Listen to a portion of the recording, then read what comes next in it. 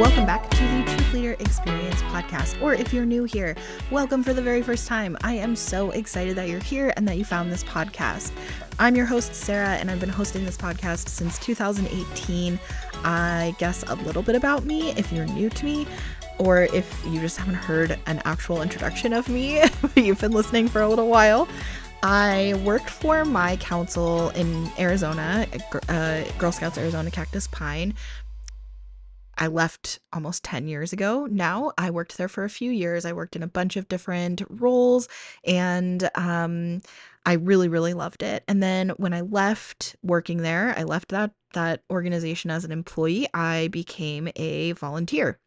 And I started to get really involved on the volunteer side. And very quickly on the volunteer side, I realized that the preparation or support for troop leaders coming into the organization was really hit or miss. Some people have a ton of support and a lot of resources, and other people are really just doing it all by themselves, and they're feeling around in the dark. And no matter which side of the spectrum or anywhere in between you fall, no matter what, it's hard. It's hard. And how prepared are any of us really to become troop leaders? So that is a big why behind this podcast, and kind of the purpose and mission is to help close that gap and to help us all survive being a troop leader. Like, let's get by, but then also how to thrive as troop leaders and how to create high impact opportunities for our girls. And I wanted to do an episode. I have my regularly scheduled episodes are coming out on Tuesdays. I have a couple bonus episodes I'm going to have coming out for you also on Thursdays, and this is obviously one of them. And part of the reason why is because in my regularly scheduled episodes, I'm doing this series called Ask Me Anything, where if you're in this community, if you're a listener to the podcast, you can email me a question at girlscoutpodcast@gmail.com. Any question, doesn't matter how new you or how long you've been volunteering, how involved it is, it doesn't matter. No question is a stupid question, and I'll answer it just like if we were sitting at coffee together, or if we got brunch or dinner or any other thing involving food or drink, and we were just chit-chatting about Girl Scouts, and you just wanted to kind of get my perspective or pick my brain, so to speak. So I have that going on, but some of those questions are really, really involved. They're really in the weeds. And obviously, this time of year is a big time of year for either being back to troop, starting a brand new troop. A lot of people are finding this podcast in this community for the very first time. And I've seen a bunch of you join the Facebook group. We have a Facebook group if you use Facebook. Facebook.com/Girl Scout Podcast is the page. And then there's a button that you can use to join the actual group. So a bunch of you have been joining the group, and I've been getting some emails from some of you, and just a lot of interest in discovering this podcast in this community and Girl Scouts, maybe for the first time or for the first time as a troop leader. So I thought that it would also be really helpful to do some episodes that are a little bit more geared toward folks who are starting out or starting fresh, and not necessarily just like continuing with the in the weeds episodes.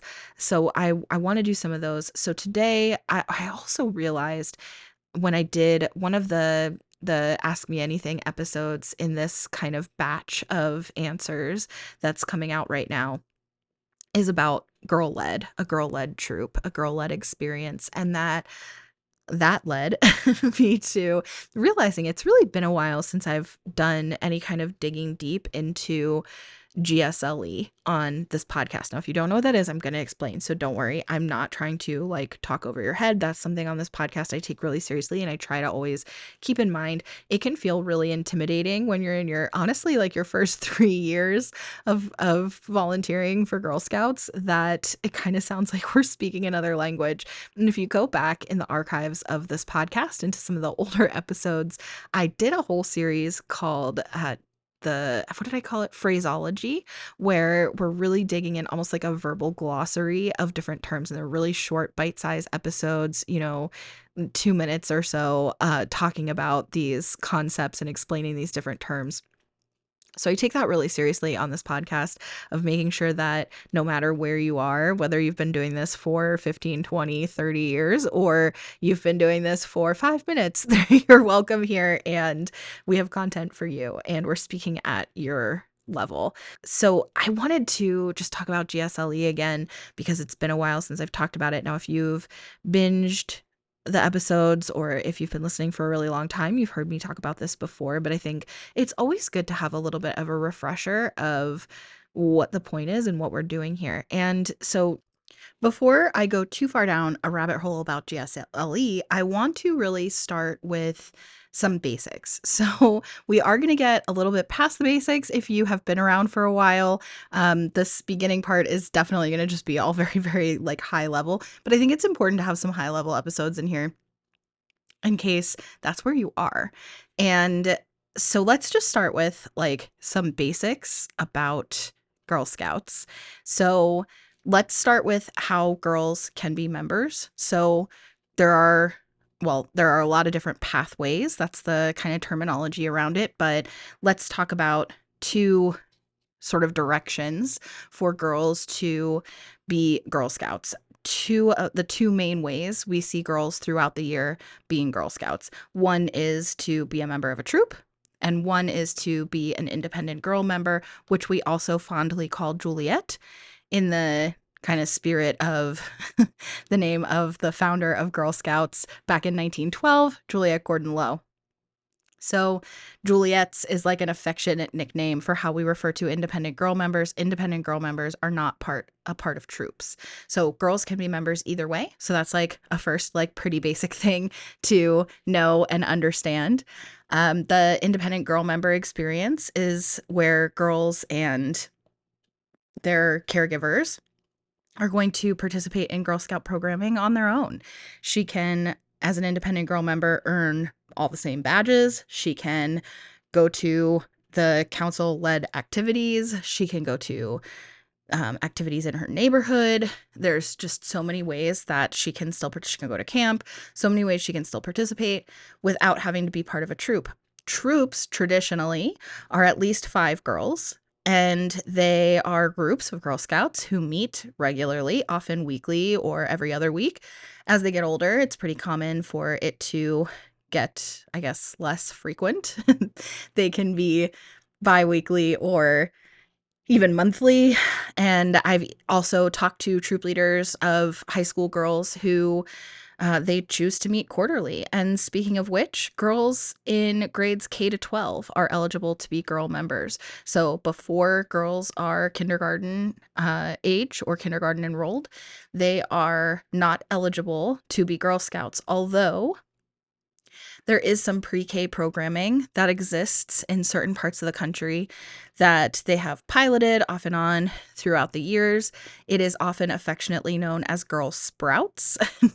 Other people may have other nicknames, but that tends to be like the piloted program nickname for girls who are in pre-K. There is also such a thing as an informal version of siblings getting to participate in Girl Scout activities, even though they're not old enough yet, or maybe they're not actually members, or they are, boys, right? Like the Girl Scouts brothers can participate sometimes in some activities, and we affectionately call those siblings tag-alongs because they tag along. Also, tag-along is a nickname, or I guess an official name, for one of the flavors of cookie available from Girl Scouts, the Girl Scout cookie lineup. So that makes that nickname extra affectionate. So we have Girl Scouts K to 12, we have Girl Sprouts unofficially or officially, depending on where you live, in pre-K, and then we have tag-alongs, which are non-registered members that usually refers to kids because they are tagging along, normally with their siblings. And then we also have levels within the K to 12 Girl Scouts. So those girl members, if they're girls in K to 12, they're referred to as girl members, and they have different levels. So Daisies is kindergarten and first grade. Brownies is second and third. Juniors is fourth and fifth. Cadets is sixth, seventh, and eighth. Seniors is ninth and 10th grades, and ambassadors is 11th and 12th. That part at the end can get a little confusing with the high school Girl Scouts because seniors in Girl Scouts refers to underclassmen in high school, and seniors in high school are ambassador Girl Scouts. And then when girls move from one level to another, so when they age up, basically, they are called bridging. That's the transition from one Girl Scout level to the next. They bridge. So here's just some basic run through of some terminology that you're going to hear. When girls bridge from ambassadors, so when they graduate from high school and they were ambassador Girl Scouts and they become adult members of Girl Scouts, they bridge to adult. And that's the last time they bridge. Then adult members are anywhere from freshly graduated high school through 150, right? No matter how old you are, an adult member is an adult member. There are some areas that may have sort of societies for adult members who are over a certain age or have been involved for a certain number of years. So senior ladies, we're going to use the word senior again, senior ladies often can have these communities in Girl Scouts.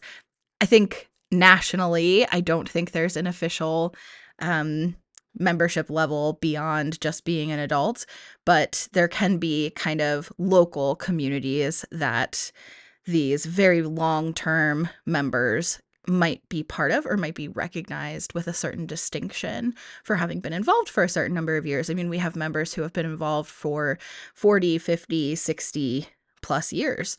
And that's really, really valuable to have their history and tradition and their years of service to Girl Scouts. So speaking of how many years you've been a Girl Scout, so that typically counts the number of years you have been a paid member. If you were a girl member, it includes the number of years you were in Girl Scouts between kindergarten and 12th grade. So like for me, for example, I was a girl member from kindergarten through 6th grade. So I had 7 girl years. And then I stopped being a Girl Scout for a while. And although once a Girl Scout, always a Girl Scout is a nice little phrase, a nice little saying that we have. But as far as your official years of membership, it does not count if you were not a paid member.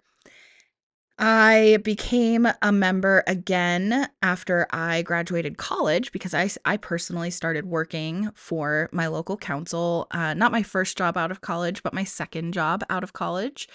And I worked there for several years for my local council, as I mentioned earlier. And during that time, I purchased a lifetime membership. So a lifetime membership can be purchased anytime after a girl graduates high school.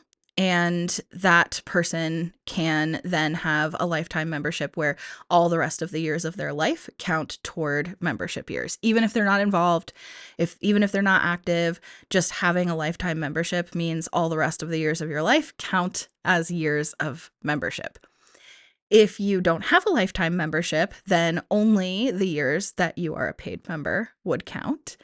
And there are some opportunities for, I don't know what the current offer is, but there is an opportunity when a girl is a young alumni. So if she bridges to adult, if she just freshly graduated high school, that she can temporarily get a lifetime membership at a discounted rate instead of having to pay full price for a lifetime membership. So it's like a little bit of an incentive to do it young.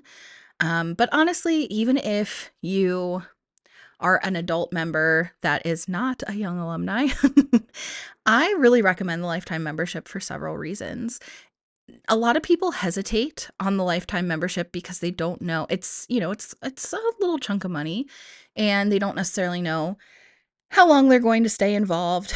But what happens is the people who it would make financial sense to become lifetime members pay for a certain number of years, and then they look back and they realize, man, I should have just gotten that lifetime membership and it would have been worth it at this point.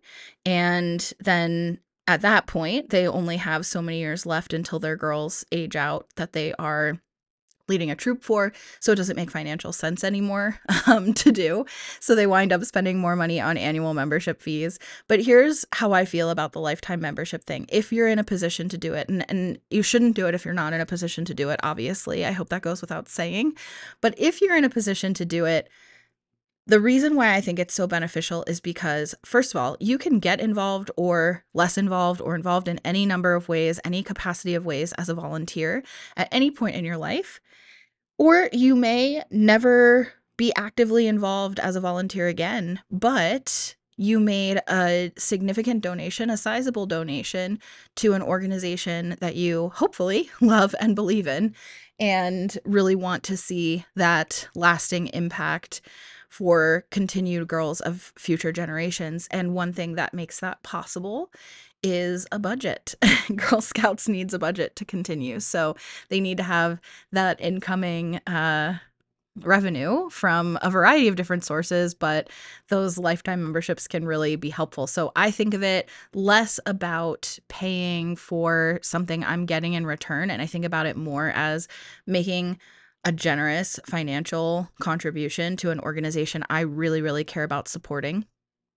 And then I will be as involved as I want to be because I want to be there, not because I paid, if that makes sense. So that's my personal perspective on it, but I highly, highly recommend the lifetime membership. So if you have not thought about that, I hope that this will convince you to check it out and see if it's something that you are in a financial position to go ahead and do. It also makes a nice graduation gift, although I think the girl in question, it may vary from girl to girl, but it can make a great graduation gift, and especially at that lower price, because then that young woman will never have to consider whether or not she's going to decide to pay for a lifetime membership or not. She'll already have it. So if she decides she wants to lead a troop one day, either for her own daughter or just because, she totally can. And that actually does answer kind of another question that you might be wondering is about the different ways that you can be involved as an adult volunteer. And I want to say being a troop leader is really the primary aim of this podcast to discuss, but there's definitely lots and lots of ways you can become a program partner and lead programs for your council. You can become a service team member, which might be a little bit confusing. I'm going to dig into that a little bit more. You can sit on camps or different camps. You can sit on different committees. You can help with things like becoming certified in archery, kayaking, sailing, challenge course, first aid, lifeguarding, all kinds of different things, activities like that.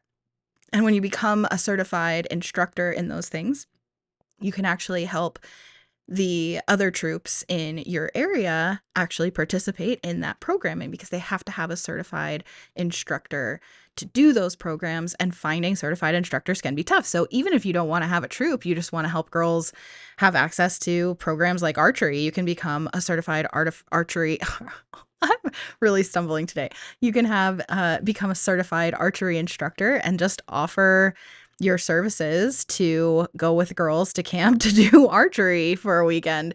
So, or not the whole weekend, but as part of their camping weekend, whatever. Hopefully you know what I mean. You can also become a certified instructor while you hold other positions, because you can hold all kinds of volunteer positions at the same time. So I feel like that is important to know, that you can do a whole bunch. And lots of people do. The longer you get involved, you tend to get voluntold. That's an affectionate term we definitely use a lot in Girl Scouts, voluntold to participate in a lot of different ways. And another thing I meant to mention earlier of another way that a lot of girls become girl members are actually girls who do not participate necessarily in Girl Scouts year round. There's actually a large chunk of membership of girl members in grades K to 12 who only go to summer camp. They don't participate in other aspects of Girl Scouting year round, just summer camp attendees. In order to attend summer camp, any girl does not have to be an active member of Girl Scouts. Any girl in K to 12 can attend Girl Scout camp in the summer. They become paid members as part of their registration fee, but they don't have to continue to participate in Girl Scouts in any capacity. And some of those girls may not even know or realize that they became Girl Scout members by attending camp. But that does contribute to our membership numbers. And there is a fraction, like a significant chunk of girls who only participate that way. So that's another thing that's just interesting to know.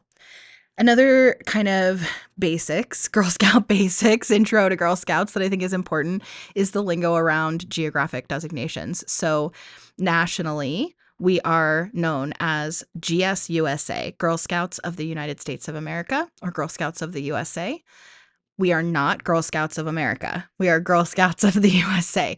It's formerly Boy Scouts of America, Girl Scouts of the USA. It's kind of an easy way to remember it. But as you may or may not know, if you're kind of new to the scouting world, Boy Scouts of America actually had a whole rebrand a few years back to Scouts BSA, which the BSA is from their Boy Scouts of America roots, but it's Scouts BSA or Scouting BSA. You'll hear it maybe both ways. That is because they actually started accepting girl members in all grades as well. So previously they did have some program opportunities for older girls, but they did not have any programming for girls in grades K to 5. And they expanded to welcome girl members in grades K to 5 a couple of years back. So hence the rebrand, because now they just refer to themselves as Scouting. But of course, there's quite a bit of contention there because Girl Scouts is still a totally separate organization. And I don't know if you knew that, but Boy Scouts and Girl Scouts are totally separate organizations in the US. And again, Boy Scouts isn't really called Boy Scouts anymore, although you still definitely hear it called that, but it's Scouting BSA, Scouts BSA, or just Scouting. And in fact, a lot of people do refer to just the girls or the kids, I guess I should say, the kids who are in either scouting program as Scouts. But from a branding level and a legal trademarked level, Scouts technically belongs to Scouts BSA. So you won't usually catch me calling our girl members Scouts. You will normally hear me refer to them as girls or our girls or the girls or your troop or something like that, or girl members, because Scouts is technically trademarked to Boy Scouts or Scouts BSA. So that's just kind of like another fun tidbit. The difference with that is that a lot of volunteers or just people like families that participate use Scouts either way or Scouting either way, because it's not necessarily like super common knowledge that Scouts and Scouting is actually trademarked. So we have the opportunity to say Girl Scouts, but not just Scouts from a legal perspective. So because I worked for my council, I just don't usually refer to them that way. But some people definitely still do. I just kind of want to clarify the lingo there and kind of the structure. So nationally, we are Girl Scouts of the USA. And then within that Girl Scouts, well, I guess I should start with, that's from a US level. That's what it looks like in the United States. But scouting programs are actually available for kids all around the world. And I guess I should say all three. There are girls only programs all around the world. There are boys only programs all around the world. And there are co-ed programs all around the world. And the girl programs around the world have a member-based organization internationally called WAGS. That's what we affectionately call it. It's the abbreviation, but said phonetically, WAGS. And it stands for the World Association of Girl Guides and Girl Scouts. So it's WAGS with 3 Gs.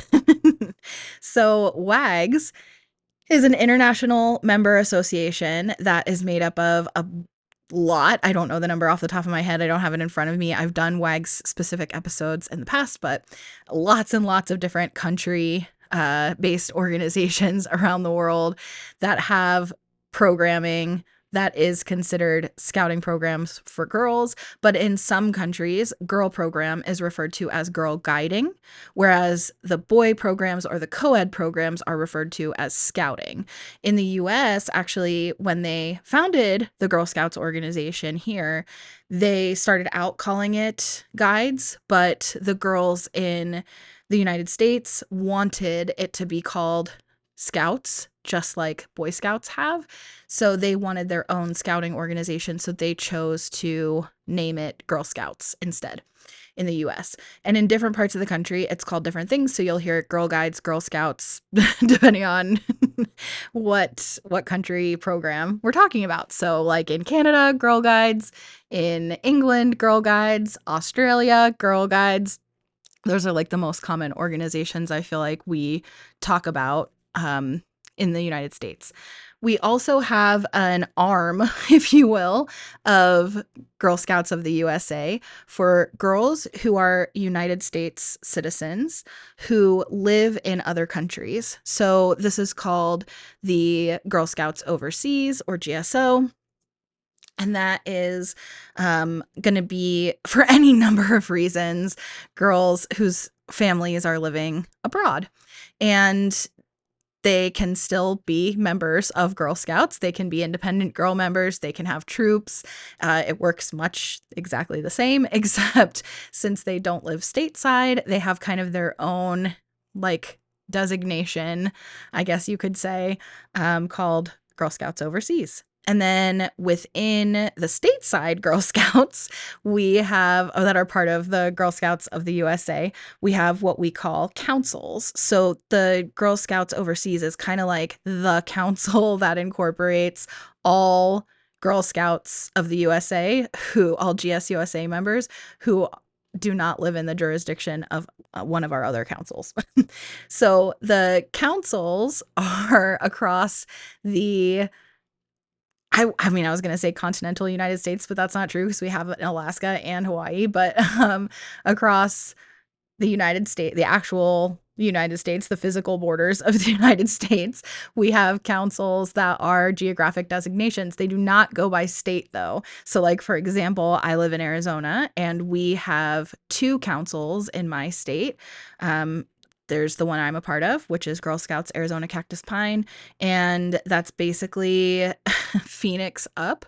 And then Tucson and like the southern part is Girl Scouts of Southern Arizona. So it kind of makes sense, Southern Arizona and then the rest of Arizona. And California has multiple councils. Also, there are some councils that cross state lines. So the council is made up of certain portions of a couple of different states, and it's just geographic based. Back in the day, there used to be like a lot more councils, and they actually consolidated them to be the council setup that we have today.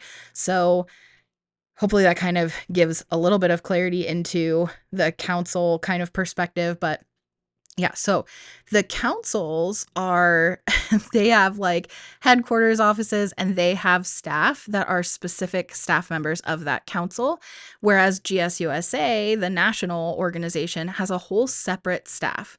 So like I'm part of Girl Scouts Arizona Cactus Pine Council. The staff members who work for my council do not work for GSUSA. They work for Girl Scouts Arizona Cactus Pine. So they're like separate organizations, even though the councils are like member organizations, more or less, of the National Girl Scouts organization. And it's not quite as like disassociated as just being member organizations. Like WAGs is a member association. Girl Scouts of the USA is not a member association. Like a council couldn't decide we're no longer going to be part of Girl Scouts. So it's not like that disassociated. They are it's like an umbrella organization, and then like basically subsidiaries of that organization are the councils. So councils have their own staff, they have their own nonprofit boards, they have their own budgets, they have their own processes and systems. And because of that, we often wind up with a variety of differences from council to council. There's things that are the same in every council, and there's things that are different. And that comes up a lot in the Facebook groups, but also on this podcast. Whenever we're answering questions or we're talking about like how to do things, there's always a caveat of like, check with your council. So that's something that you kind of hear a lot, because there are a lot of differences. And there's been a big movement in the past, I'd say like 5 years, to streamline a lot of these things nationally, so that, and then maybe even the last 10 years, because I think it really did start while I was still working there, but the registration process is more streamlined. The like back end setup is a lot more streamlined, and they're streamlining like the awards processes and all kinds of different aspects of the organization. Oh, and the shop became sort of nationally streamlined while I worked in the shop. It was so strange because, if you can believe it, like, so we have girlscoutshop.com, and hopefully you already know that exists, but girlscoutshop.com is a website where you can purchase badges, uniforms, and all kinds of fun Girl Scout things. And your council also has a council shop where they carry a lot of the same merchandise, but they also may carry council specific merchandise, like different t-shirts or whatever, different patch programs that are going to be more specific to your local geographic area. And they will probably be specify it will say like Girl Scouts Arizona Cactus Pine, or like the abbreviation on the actual shirt to designate that this is a council design and not a national design. When I first started working for my council, I was working in the council shop. I was one of the managers of the shop, and we had our own council shop website. We had our own like sales system. It was totally, totally separate. And then they created this kind of like national streamlined shop as well. Okay, anyway, so the movement, I guess, the priority of streamlining things nationally is getting stronger and stronger. So we're going to hear more and more things that, you know, the new leader training is getting kind of nationalized, and the cookie experience is getting more nationalized, and just like creating more consistency from council to council. So we're going to see a lot of that trend kind of continuing, or at least that's my prediction. I don't work for Girl Scouts. I don't work for my council. I don't work for GSUSA. This is not a like sanctioned podcast. I'm just a lifetime member volunteer who created this podcast because it's a podcast I wanted to listen to and didn't exist. And I also really felt like I had a lot to offer to help close the gap and to build community among leaders who really want to create a high impact program for girls. So that's what we're doing here. But anyway, so that's my prediction of the trends. So back to the geography. So we've got these different council areas. Councils all kind of do things differently. And then within your council, there are additional geographic area divisions. And there could be multiple, like you may have regions and then within those regions you have service units, or you may just go straight to service units. But the service units also can be called neighborhoods or communities. So those are all kind of official or unofficial titles for the same kind of thing. Those are exactly what they sound like when I say community or neighborhood.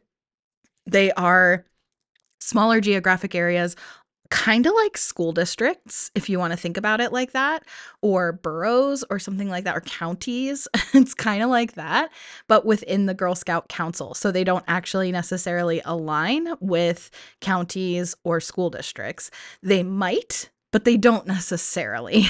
And most of the time it wouldn't, a service unit wouldn't just be what am I trying to say? It wouldn't just include one school district anyway. It would include like a handful of school districts most of the time. But anyways, or it would be a portion of a school district, I guess, if the school district's really, really large. So Anyway, point being, it includes multiple schools, it includes multiple like areas, physical neighborhoods, but then a Girl Scout neighborhood, like with a capital N, is going to be equivalent, like neighborhood, community, service unit. That all means the same thing in Girl Scout lingo. In my council, we call them service units. I think that's the most common, so that's how I'm going to refer to them most of the time on this podcast, is as a service unit. But your service unit is this kind of subsect of your council where you do things locally. So if you think about the geography of my council, for example, because I don't know what council you're in, but in my council, it's the upper 2/3 of the state of Arizona. That's like a really big geographic territory.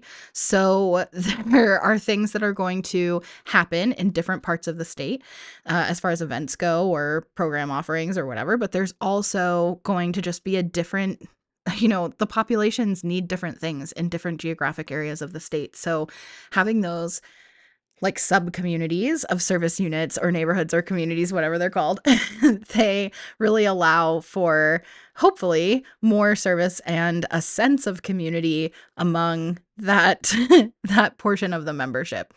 And those communities or neighborhoods or service units are run by a collection of volunteers who have a little bit of a structure, almost like a board structure or a committee structure, and they're most commonly referred to as a service team. So the service team leads the service unit.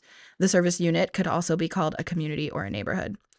And the service team usually includes people who hold leadership positions for that geographic area. So the service unit manager is kind of like the head of the service team. And you can sort of think of that person as like the leader of leaders in your area. They are not usually paid staff members. They're volunteers. That's a volunteer position. So there's a bunch of different volunteer positions that make up the service team. Usually there's also an appointed staff person who kind of liaises with the different service units. So there may be a official staff member who you know of who helps support the members in your area, and they have all kinds of different names, but they're essentially a liaison. I know when I worked there, we called them like member services, but they have had a lot of different names in my council and in other councils, so I don't know what you might know them as, but essentially it's the point person, the staff person who liaises between council affairs, what's going on in the council at the council level, and ensuring that each service unit they're responsible for liaising with. I don't know why I can't say liaising with a straight face. I have to say it like, who are liaising? But anyways, the staff member probably has a couple of different service unit areas assigned to them, and they will liaise with the volunteers in each of those areas to make sure that it goes both ways, that the service unit knows what's going on at the council level and gets all of those announcements and has all the information they need and meets all whatever requirements they need, and then also the other way that they can report back to council whatever's going on at the service unit level. So theoretically, that's the role of that person. That role does tend to have a lot of turnover, and that role may or may not be super effective or helpful, just like any other human role. Not all of those staff point people are going to be created equally.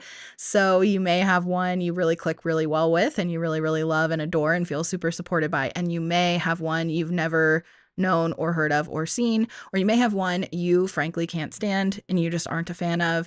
I've seen all of the above, and it's just one of those things where, they're humans, and so you may or may not click. It may or may not work out. And that, again, is part of the reason for a podcast like this, where I can't tell you what's going on in your council, but what I can do is try to help bridge the gap where if you feel disconnected and floaty out there in space, like doing your own thing, hopefully this helps you feel connected to the larger movement and of Girl Scouting. And hopefully that council point person also makes you feel that way. But in case they don't, I'm here.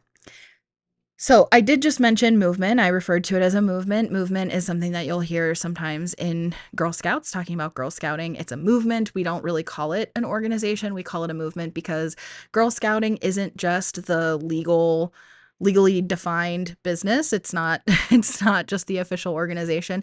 It's also the movement of ideas and taking action and having this impact on society and our communities locally and nationally and globally. And it's the idea that these, all of us who have ever been members of Girl Scouts are, especially if we were ever girl members of Girl Scouts, are considered alumni, no matter how long you were in, whether you went to one brownie meeting years and years and years ago, or whether you went all the way through and you're a lifetime member.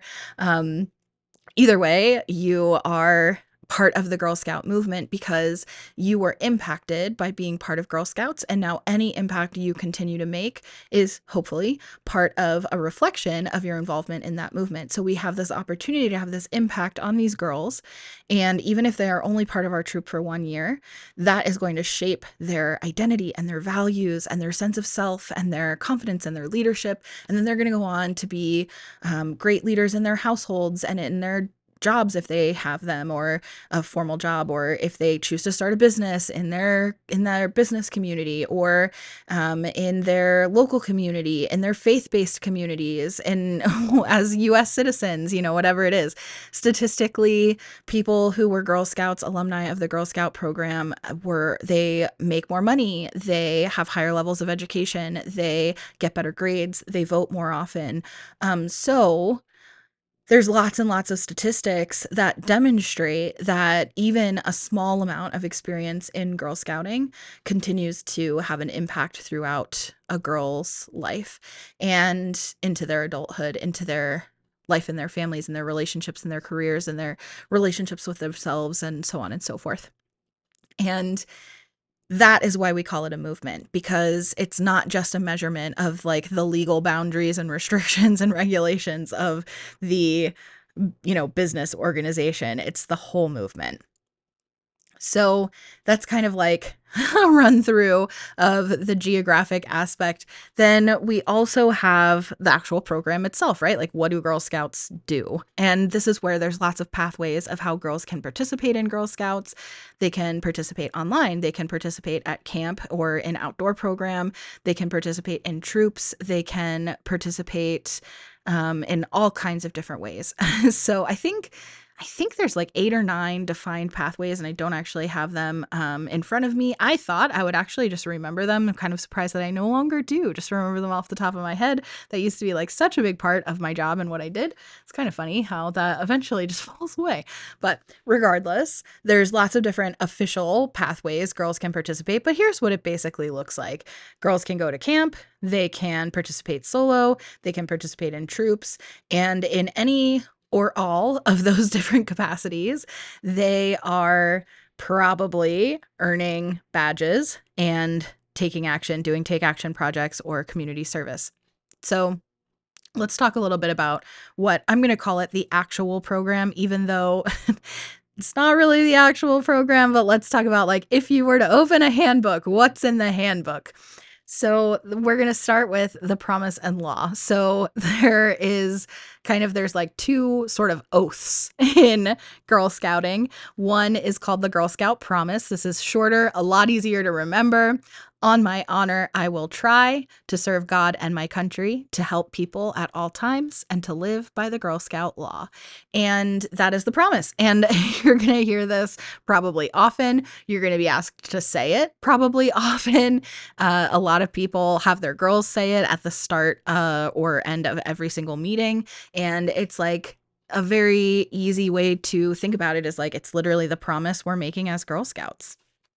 And then we also have the law. The law is significantly longer. It's got all these clauses, and let's see if I can do it from memory. I will do my best to be honest and fair, friendly and helpful, considerate and caring, courageous and strong, responsible for what I say and do, responsible to myself and others. Oh, respect myself and others, respect authority, use resources wisely, and make the world a place and be a sister to every Girl Scout. Got it. Okay, so the reason why that's kind of funny, by the way, side note, I don't currently have an active troop. I was a troop leader for several years, and I'm taking a break from being a troop leader right now. because my life is kind of in transition and I will definitely be starting another troop. And then I will definitely, probably many other troops in my life. I'll definitely be doing troop leadership again and hopefully here soon because I do really, really miss it. I would love to have started one this back to troop season, but I have not really said this on the podcast, I don't think, but we're talking about moving out of state next summer. So my partner and I, we are empty nesters. I think I mentioned my youngest. Did I say that on this podcast or was I saying that in an earlier meeting? Anyways, I have 3 stepchildren. I have a stepdaughter. She's in her mid-20s. I have 2 stepsons. They are 21 and 19, and they are gone. They have their own life. They are grown. And as we are now empty nesting, we're trying to determine what we want our next move to be and also trying to make sure that everybody's independent lives really stick and nobody needs to come back home again. But our intention really is to move away from Arizona. And I don't really want to start another troop just to leave it. So next year I'll have a better idea of where we're going to be kind of for the next chapter. And yeah, I'll start one back up again then. But point being, it's been probably more than a year since I said the law. So I'm pretty impressed with myself. I think I did pretty well, even though it was not perfect. But so those of you who have it super memorized and you're listening, you're like, of course I could do it from memory. I could have too, definitely before. But I'm still pretty impressed with that. I think that was pretty good. Anyways, the law is less often heard, although there definitely are circumstances where they may have members say both the promise and the law at the beginning of an event or something. And some people do this at every meeting. But mainly it's important that the girls know the promise and the law and that they talk about and think about what the words in the promise and law mean. And then we have those as like benchmarks to be able to revisit in both our programming, but also just in regular happenings with each other, right? To be able to say like, are you living the law and keeping the promise? That's like kind of the 2 phrases, keep the promise and live the law, that you might hear. You might not, but you might hear those phrases kind of referred to that way. Keeping the promise and living the law. Is this, does this seem like are we adhering to the Girl Scout promise and law right now? So yeah. And then some of the program is directly linked to exploring the promise and the law and what they mean and letting girls really interrogate that about what the promise and law mean to them. So you should do the same. Think about the words in the promise and law and think about how you want to show up and live to those values, and also how you want to promote those values to the girls in your troop as a troop leader, and maybe even outside of the troop in your own households and your own life. What does that mean to you? And it might not look the same. Like, just one that pops off the page at me is the respecting authority. Respecting authority might look different depending on who you are and what your life looks like and what your priorities and your core values look like. Respecting authority might be different. And also that word respect in general, like, what is respect, right? So anyways, just a nice little exercise there is to interrogate that. Maybe we'll do a whole episode on that. That sounds kind of fun. So another thing is, you may have noticed in the promise, there is a line that explicitly states serving God.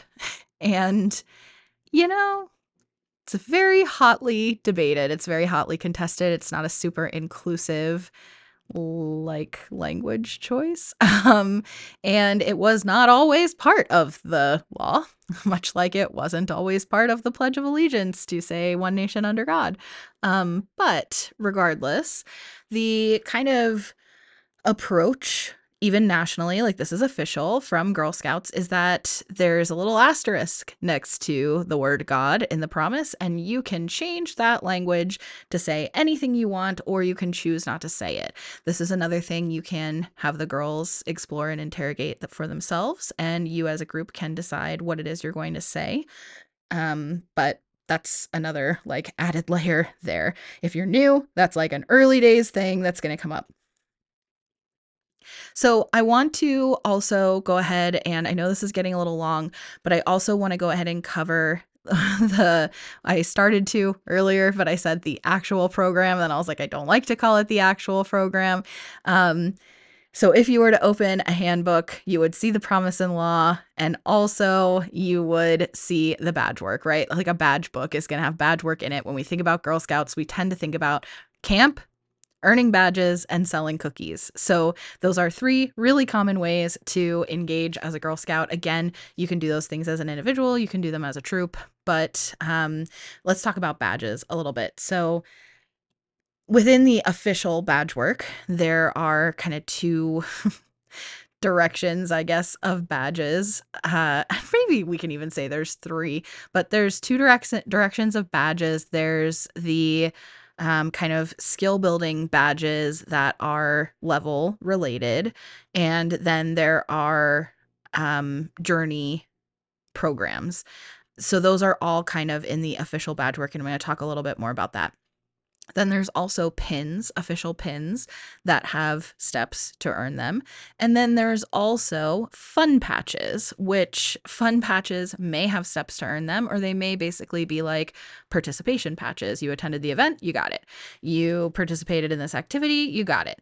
And some of them may be patch programs, and they could be independently developed. You know, it's something I've never really done, but I would love to. So who knows, maybe eventually one day, as time allows, maybe I will do some patch programs. But for now, I don't have any, but lots of independent people like me who want to create things for the community and to give back to the community and to find ways to engage in the community, develop their own patch programs, especially if there's like something going on in the world that people want to explore that topic or that subject matter with their girls. There will be patch programs about those things or learning about specific people. So that's kind of fun patches. And then there's really also another category called Council's Own. Council's Own are official badges, but they are not national. They are specific to that council. Usually they have something to do with that council's geography or natural resources or a person, like a public figure from that area or that made a huge impact on that area, that geographic area, whatever it is, something along those lines. Sometimes it's like a cultural thing because culturally it makes sense. Like, the Alaska Council and the Hawaiian Council, they have definitely some distinctive cultural things that Girl Scouts in other councils might not necessarily do in their regular everyday lives, or it may not be a part of their like everyday culture. So with Council's Own, they are developed by the individual councils, and girls in any council can earn them. So although you may have less access or information about, the Alaska Council's Own badges,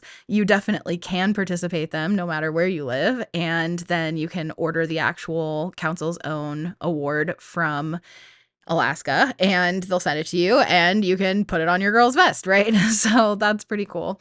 They may have any combination of different steps or processes to earn, but they're Council's Own badges.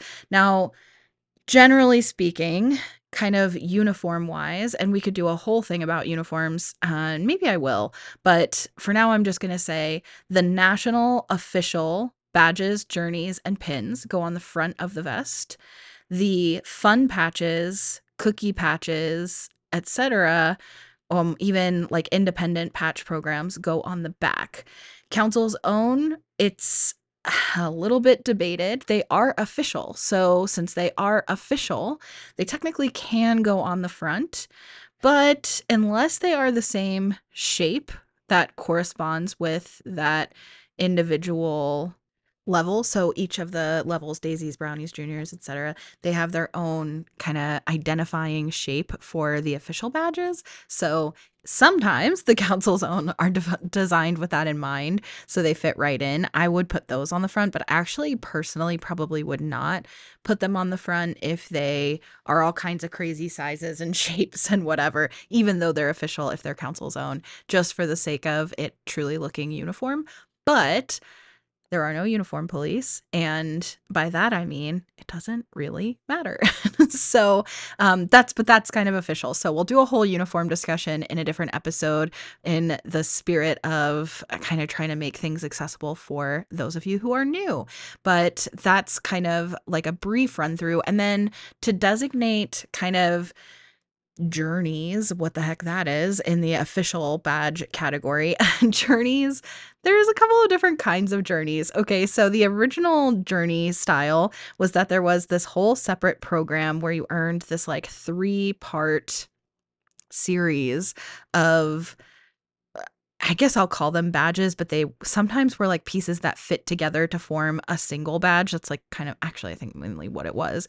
And there were sort of these 3 different like ways that you would explore a specific topic. And then you would work with the girls to plan a take action project that corresponds with the subject matter that you had been working on.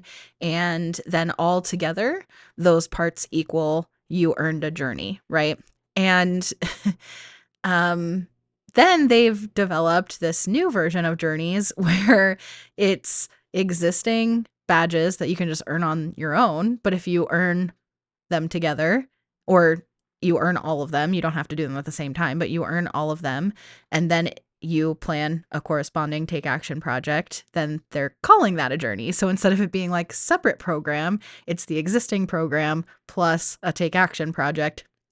So that's a little bit confusing. But a take action project is essentially like a service project that corresponds with that subject matter, and the girls plan it. And the subject matter of the journey can be, well, the original ones had like themes, and I think they had like a sustainability / environmental one at each level. They had, well, I know they did. And they had one that I think was meant to be like your relationship with yourself, or like, exploring you, who you are, your role. And then they had one, I think, that for each level that was about your relationship with other people, like building good, healthy friendships and relationships with other people. But it may have been, I'm trying to remember, one of them may have been just relationships with yourself and others. And then I can't remember really what the like designated category of the third one was. But there's things about leadership. There's things about, career opportunities. There's things about your personal values and your family story. There's things about, your water, energy conservation, natural resources. There's all kinds of different things. And then now they have journeys around like engineering and like programming type stuff. So there's all kinds of different sort of directions of journeys. But when journeys first became a thing, because that was not always a part of Girl Scouts, I feel like I'm doing kind of a weird job explaining journeys because they really have evolved in the past, like, gosh, 15 years? That seems wild, but I'm pretty sure it's been almost 15 years. Anyways, they have really, really grown and evolved in that time. And basically, when they were created off the premise of this whole GSLE thing, which is originally what I thought I would get to in this episode, and I really didn't. I felt like just doing some basics, Girl Scout basics, was important. So GSLE is the Girl Scout Leadership Experience, and it's an evidence-based scientific approach to what Girl Scouts is, what impact it is, how it has that impact, like how do we make that impact happen, and journeys were born as a result of that. So I'm going to do a whole other episode on that. So I'm going to leave this here because we're now at an hour, and I'm going to just go ahead and promise that I have bonus episodes coming out in the coming weeks, in addition to the Ask Me Anything series, because again, that's like kind of our standard programming. But because of the time of year, I want to also include some that are a little bit more like, hey, everybody has to start at the beginning. So we'll do something about GSLE, or probably multiple about GSLE, because it can get pretty complex. And there's a lot to it, but we'll do some things about GSLE. We'll do some things about uniforms, and yeah, I don't know what else might come up, but we'll see. And hopefully that's helpful if you're just getting going. If you thought this was helpful, then please take a moment and leave a review if you would. It's really, really important to me that this is a resource that actually helps real people. So if you'll take a moment to leave a review, that would really, really mean the world to me. It really motivates me to keep going because I'm just a volunteer doing this because I love Girl Scouts and I love Girl Scout volunteers and I believe in it and I want it to keep going and I want to support as many people as possible. I don't even have my own troop at the moment, so I'm literally just doing this to connect with you and to help you and to support you. So if this was helpful, please take a moment and leave a review. You can leave a review. The most popular place is on Apple Podcasts. If you just scroll down to the bottom, you can just leave a rating if you want, but I really love the actual reviews to actually hear from you what is helpful and what you think. And then also, Spotify now has the opportunity to respond to every single episode. So there's like, I think they call it like a Q&A or something.